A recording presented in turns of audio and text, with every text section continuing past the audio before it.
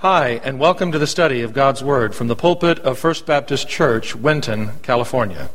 I don't know if you've seen, but there was an article back in, I believe it was February, and the news article talked about a cab driver that found $187,000 in cash in the back of his cab.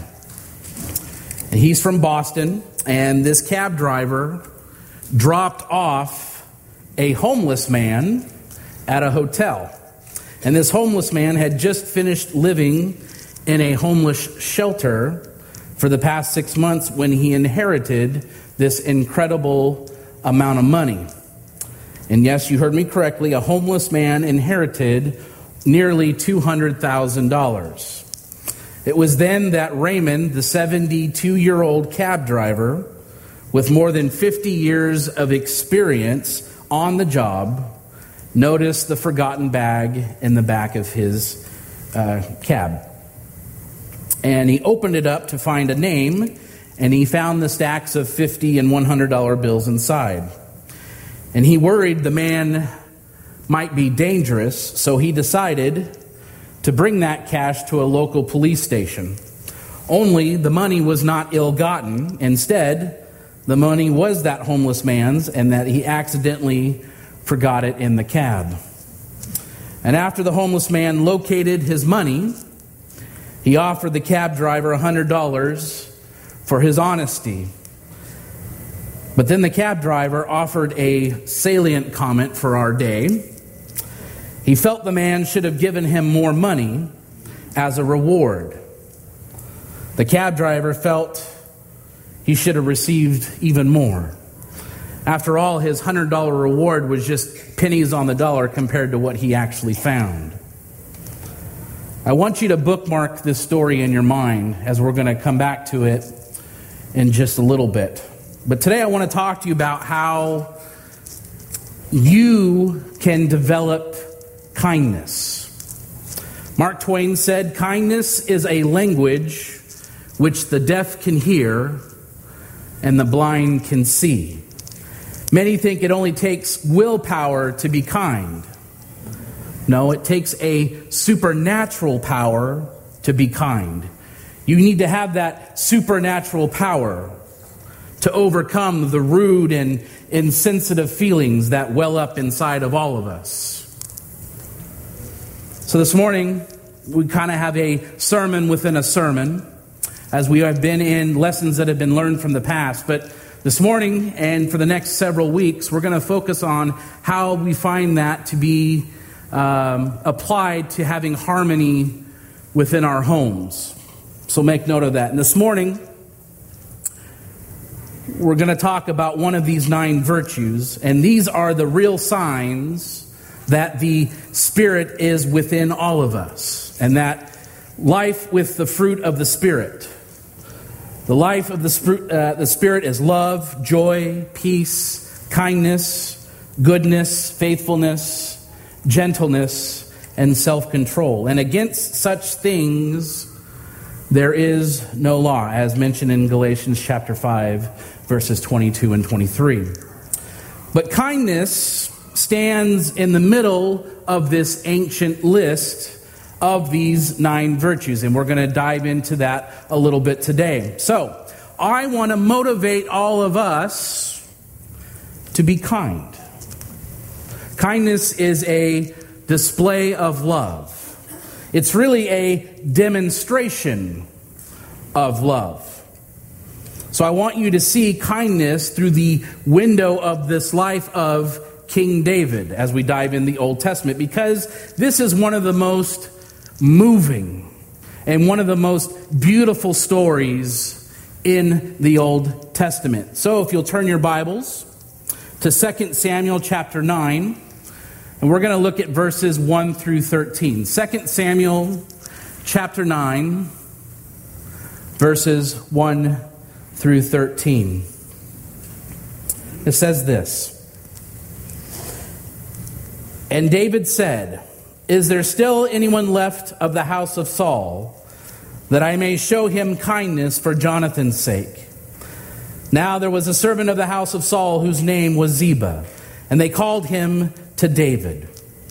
And the king said to him, "Are you Ziba?" And he said, "I am your servant." And the king said, "Is there not still someone of the house of Saul, that I may show the kindness of God to him?" Ziba said to the king, "There is still a son of Jonathan. He is crippled in his feet." The king said to him, "Where is he?" And Ziba said to the king, "He is in the house of Machir, the son of Amiel, at Lo-debar."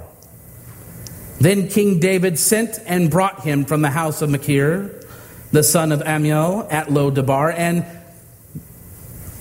Mephibosheth. There's a name you don't hear very often, right? Mephibosheth, the son of Jonathan, son of Saul, came to David and fell on his face and paid homage. And David said, "Mephibosheth." And he answered, "Behold, I am your servant."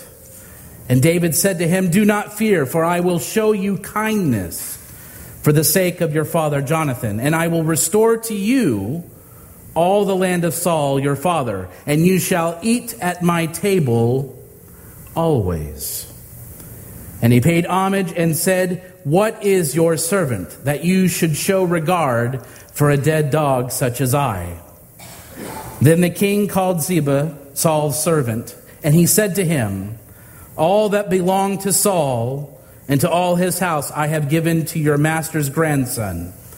And you and your sons and your servants shall till the land for him and shall bring in the produce, that your master's grandson may have bread to eat. But Mephibosheth, your master's grandson, shall always eat at my table." Now Ziba had 15 sons and 20 servants. Then Ziba said to the king, "According to all that my lord the king commands his servant, so will your servant do." So Mephibosheth ate at David's table like one of the king's sons. And Mephibosheth had a young son whose name was Micah. And all who lived in Ziba's house became Mephibosheth's servants. So Mephibosheth lived in Jerusalem, for he ate always at the king's table. Now he was lame in both his feet. I want you to think of your Bibles as if it were a DVD or a Blu-ray disc for a moment. Okay? Your Bible is a DVD or a Blu-ray disc. When you put that DVD or Blu-ray into the player, and the menu pops up, and on that menu you can see play, look at bonus features, or you always have that option, scene selection. This morning, we are hitting the scene selection button on this story with David and Mephibosheth. This is not only a scene that really moves the plot of the Bible along, and there are no battles, there are no fighting giants, no miracles, and no world-changing events. And yet, it was one of the most memorable and powerful scenes in the Bible. So it's kind of a forgotten scene for many people now. And now there are 4 characters you need to know in order to fully appreciate this story. We have David, we have Saul, we have Jonathan, and Mephibosheth. David had been possibly the king of Israel at this point in time for 20 plus years. And to appreciate the depth of that story, you need to understand something of the animosity that takes place between Saul and David. So I'm going to give you a little bit of a history lesson this morning. So those of you who don't like history, turn the channel. We have to understand something of the depth of the great friendship between Saul's son, Jonathan, and David. See, the importance of David is that David lives approximately 1,000 years before Jesus, or about 3,000 years ago. Now, there's more information about David than any other figure in the Old Testament. Whenever you read the Gospels, Jesus is seldom called the son of Moses or the son of Abraham. Instead, Jesus is called over and over again the son of David. When David was at his best, we see a glimpse of the heart of Jesus, who is our one true king. And David finds unique favor in God's eyes, even as he is the greatest king of Israel. But more than anything else, you need to remember God makes a promise to David that finds its ultimate fulfillment in Jesus. God makes a promise to David, and Jesus is the long-awaited King of all. Our second character in today's story is Saul. And Saul was Israel's first king. But God had rejected him for his lack of godly character. And by the time of our story, Saul is dead, having been killed in an epic battle. And this was years before. God had instructed the prophet Samuel to anoint the young David while Saul was still on the throne. Now, the jealousy of Saul was hotly inflamed whenever David's name was mentioned. He hated David so much that even the mention of his name drove Saul into a rage. And Saul's jealousy was stroked and stoked when he overheard the popular song in Israel of the day. And the women sang to one another as they celebrated, "Saul has struck down his thousands, and David his 10,000s." We find this back in 1 Samuel chapter 18. But there are stories of David, who is known as the sweet singer of Israel, and playing his harp to soothe King Saul's fits of rage. Yet Saul takes a spear and flings it at the young David. And sometime later, Saul chases David for years in an effort to kill him. To escape the vengeful Saul, David has to leave the nation of Israel and join with the enemies of Israel in order to save his life from Saul. So there's a great deal of animosity between these two that was built up in the relationship of David and Saul. But if the animosity between the father and David were the black night of our story, the friendship between Saul's son and David served as the stars, the points of light in the night sky, offering us hope. And Jonathan fought in battle together. And again, for you to fully appreciate the incredible kindness being shown here, you need to understand something of the backstory between Jonathan and David. So if you turn back a few chapters, like I said, to 1 Samuel chapter 18, this is the story. And you don't have to turn there, but we're looking at 18 verses 1 through 5. It says, "As soon as he had finished speaking to Saul, the soul of Jonathan was knit to the soul of David, and Jonathan loved him as his own soul. And Saul took him that day and would not let him return to his father's house. Then Jonathan made a covenant with David because he loved him as his own soul.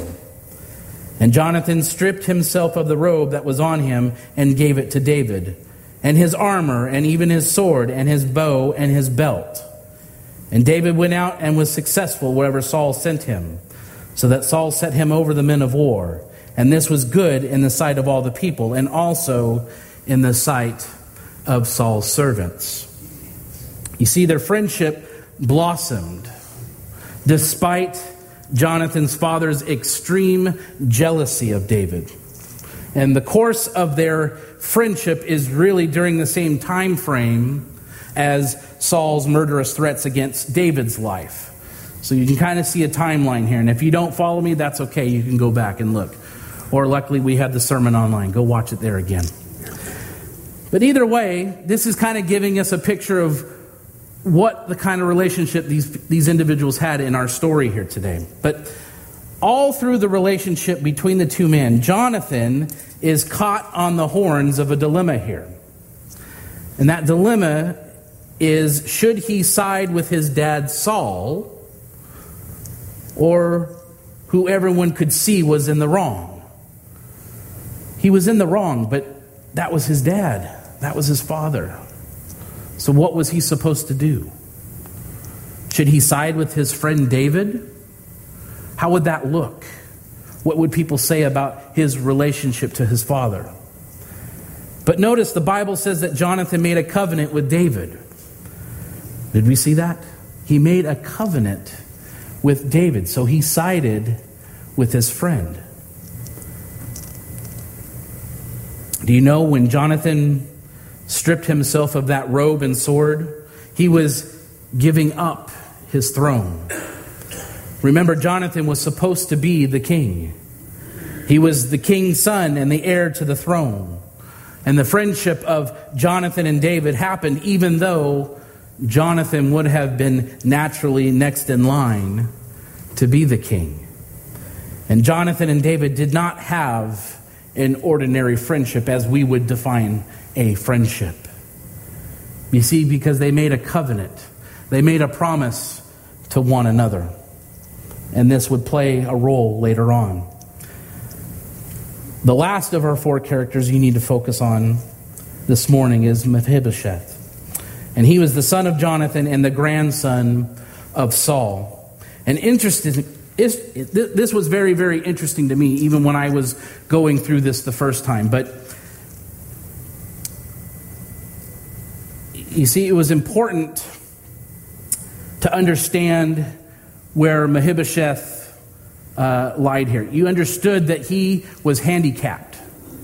He did not have the luxuries that you and I have, like walking and doing things normally as a human being. He was handicapped. And a generation ago, many would have called him crippled. But either way, he was unable to perform the tasks of many normal people. And Jonathan, the son of Saul, had a son who was crippled in his feet. So you can understand now the connection between the two. He was 5 years old when the news about Saul and Jonathan came from Jezreel.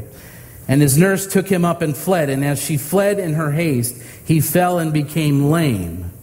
And his name was Mephibosheth. 2 Samuel chapter 4, verse 4. So Mephibosheth was only 5 years old when his father died. And the nurse did not know anything about the covenant between David and himself. And so, simply fearing the boy would be put to death by this vengeful kind of king. And yes, he lost the ability to walk because everyone knew that the new king would eliminate any potential rivals from the former king's family. So there was an issue here that people were taking. They were like, oh no, he's going to go after him. He's going to kill him. He's handicapped. We need to protect him. But they didn't understand that there was already a covenant between the two. There was a friendship there. So that's where we come into the importance of kindness. And now I'll actually dive into the sermon a little bit. But why is kindness important? Like I said, Mark Twain said, kindness is a language which the deaf can hear and the blind can see. So we are looking at David's incredible kindness for just a moment. David learned about Mephibosheth's existence and found him in the town called Lodebar. The name Lodebar is significant, for it literally means no pasture. It's a know-nothing place. I don't know about some of you, but I know some of you have grown up in a know-nothing place where there was just land for as far as the eyes can see. But this is what it was referring to. So here was a man who was the grandson to the first king of Israel, and he had lost everything. And if he were to ask his nurse, why are we out here in the middle of nowhere? She would say, because of your enemy, King David. And if David were to ever find you, he's going to kill you. If he were to ask his nurse, "Why am I crippled?" she would reply, "You're crippled because of King David. You were fleeing from David when the accident happened, and you'd better hope that David never catches you. You better hope that David never finds out where you are." So here Mephibosheth is basically eating dust, drinking dust, and living in poverty when he gets a call from David. Not a cell phone, obviously. So we're able to kind of capture the scene here just a little bit. Mephibosheth knows that his cover is blown as soon as the king's entourage comes out in the front. There are the king's horses, the king's guards, and everything inside of him is on high alert when the king arrives. It's the equivalent of DEFCON 1, if you want reference. In terms of the U.S. military's readiness, he says, "Oh no, they've found me. They've found me." And so they throw open the door. And they say, "Mephibosheth." And he says, "Yes." And he hesitantly replies and he says, "Come, David wants you." And so they pick him up and they drag him along. And they put him in the carriage. They carry him there to the royal palace. And so he comes there to the palace before the very throne of David, where he falls on his face. Can you see him there? And he's quivering, trembling like a bird in a trap. And he's saying in his heart, "David, go ahead. Let the axe fall on my head. Do it. I've been told that you hate me. I've been told that you want to kill me." But he's not prepared what David says next. So we find out the importance of kindness, but we also know about the scarcity of kindness.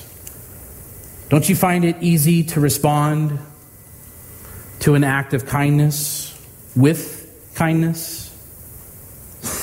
The real trick is to respond with kindness to those who lack it. There's an ancient custom in our story that I want you to be aware of. In ancient times, when a new regimen or dynasty came to power, the prevailing practice was to kill everyone in the former king's family in order for the new king to solidify his position.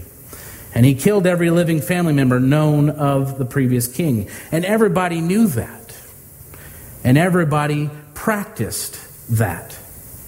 But in order for David to really secure his throne, it was necessary for him to hunt down every direct descendant of Saul and kill all of them.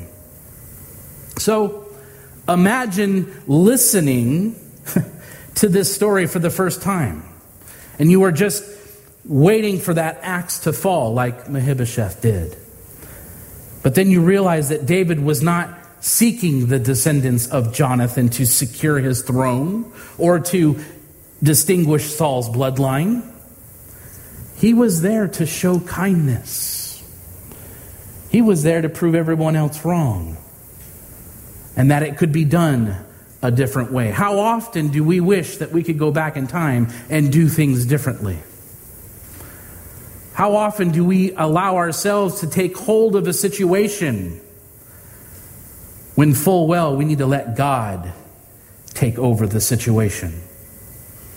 The Bible says these words, "Be kind to one another, tender-hearted, forgiving one another, as God in Christ forgave you." In a world of chaos and violence, acts of kindness tend to stick out. So instead of killing Mephibosheth, he invites him into his family. And David restores his family's land to him. How many kings do you know would do that? He restores him. David restores the servants to work that land and brings him the produce and profits. And so Mephibosheth moves from exiled and crippled to possessing numerous servants. But more importantly, David invites him to dine at his table like one of his children. So now the king's table will cover his crippled feet. So not only was he showing an act of kindness, but he was going to make sure that nobody else was going to go after him too. He sort of hid his crippledness. Why? He didn't have to do that. He already showed him this great generosity. He already showed him this great kindness. But he went above and beyond. How many in our relationship to Christ has Christ gone above and beyond what you deserved? How often do we thank God for the things that He blesses with every single day? Who here thanks God that the sun rose today? Who thanks God that you're breathing air right now? See, I think this story was intended to not only teach us about kindness, but to recognize the things that are right in front of our face. And to understand that this was something that was learned so long ago, but yet we're having to teach and learn this over and over and over again. I began the message by telling you about a cab driver who found the money in his cab. And he complained about wanting more of a reward than was given or offered. I want to tell you about a 10-year-old. His name is Miles Eckert. And the story goes like this. It was a snowy morning in Toledo, Ohio, when Miles found a $20 bill in a restaurant parking lot. And being a 10-year-old boy, his immediate thought was of the video game he would buy with his newfound money. But when a soldier in uniform entered the restaurant, Miles changed his plans. He took that $20 and wrote this note. Dear soldier, my dad was a soldier. He's in heaven now. I found this $20 in the parking lot when we got here. We'd like to pay it forward in my family's honor. So it's your lucky day. Thank you for your service. And Miles Eckert was a Gold Star kid. I don't know if you know the program or not, but this was children of fallen soldiers who would seek out others and reward them and love on them as they would. So he signs this, Miles Eckert, a Gold Star kid. You see, Miles' father was killed in Iraq. And just 5 weeks after Miles was born, the lieutenant colonel that received the money and the note passed it along to someone else in need. So, instead of taking that kindness, he passed on that kindness. And then it went further. So he received that and he gave it to someone else in need. But that act of kindness, that one act of kindness started the ball rolling. And over the last 2 years, that kindness of that $20 has turned into $2 million raised for those Gold Star charities that support the families of those troops. I tell you that story not to make something sound, phenomenal or anything. I tell you that because kindness is so powerful. Kindness is so powerful that it can turn $20 to $2 million. And it was reported that earlier this year, Miles received the citizens' version of the Medal of Honor as voted upon by Medal of Honor recipients. Only kindness can do that. In a mean, violent world, only kindness is that powerful. And in order to show such remarkable kindness, you and I must be looking for those opportunities to show kindness. You will only express the kindness of God when you begin looking for those opportunities. I know that it's real easy to get caught up in the busyness of life. We were busy all week. Even doing this, it seemed like the week went by really, really fast. This is all we thought about, which was great. But we can get caught up that way in the busyness of life, with our jobs, with a multitude of other things. But how is it we're too busy to be kind? How is it we're too busy to take the opportunities to show kindness? The window for kindness opens and it closes, sometimes without notice. So if your idol is your clock or your calendar or the organizational skills you possess, I will tell you this: you will never have enough time to be kind. If your idol is money, kindness will always be too expensive. We wish we could be kind, but it just costs too much. If your idol is your own self-importance, you simply can't get mixed up in the problems of lower class people or those who don't measure up to your standard. You'll never be able to do it. Think about just a normal day in your week. What is it that keeps you from being kind? Don't miss that opportunity. But something else is happening in this story that I want you to point out. I want you to see the relationship between David's actions and God's character. David said, "Is there still anyone left of the house of Saul that I may show him kindness for Jonathan's sake?" You see, the word kindness is the Hebrew word chesed. This is a challenging word to translate, let me tell you, because it means much more than kindness. The word is also the word that the Bible uses to remind us of God's covenant love. Like I said a few moments ago, I told you that Jesus is seldom called the son of Moses or the son of Abraham. Instead, Jesus is called over and over again the son of David. David's kindness is here to tell us about God's rich kindness in at least 3 ways. Let me discuss those with you. Because David searched as God searched. So as David searched for someone in Saul's family to show incredible kindness, God searches for us to demonstrate his incredible kindness.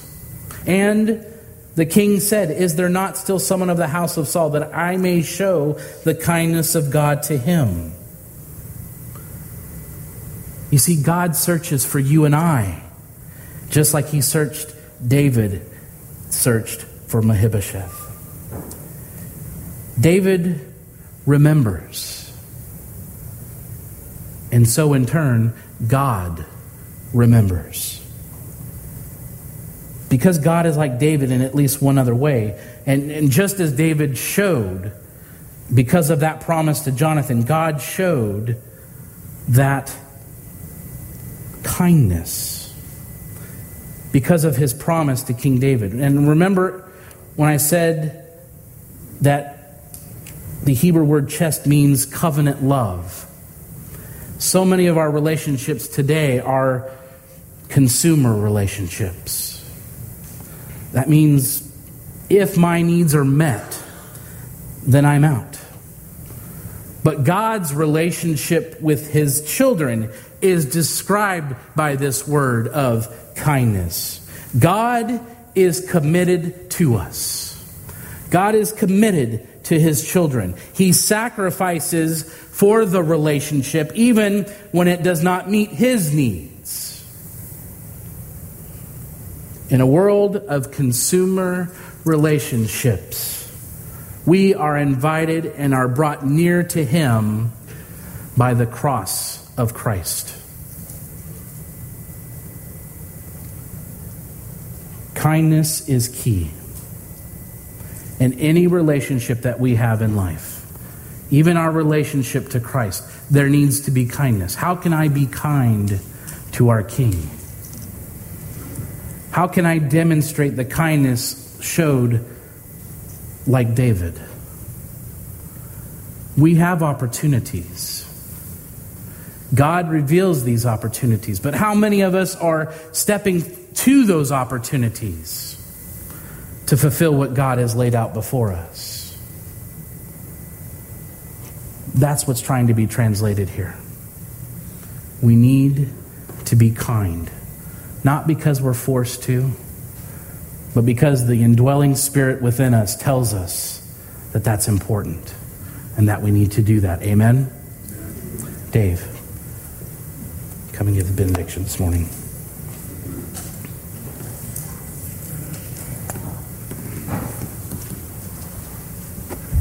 Let's stand together and sing, I Love You, Lord.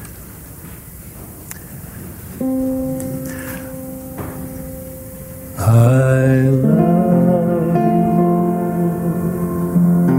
you, and I lift my voice to worship.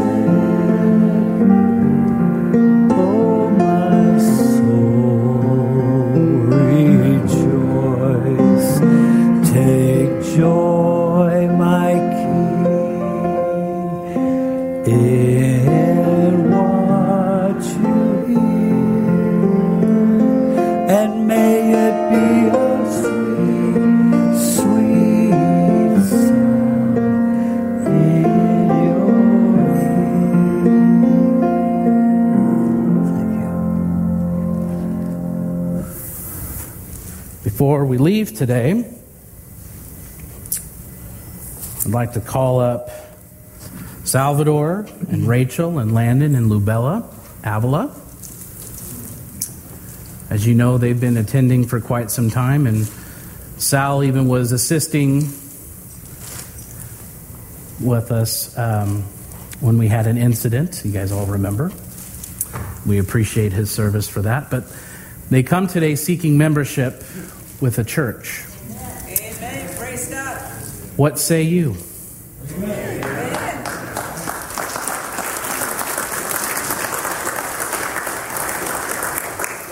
So they come joining us by their statement of faith and accepting Christ as their personal Savior.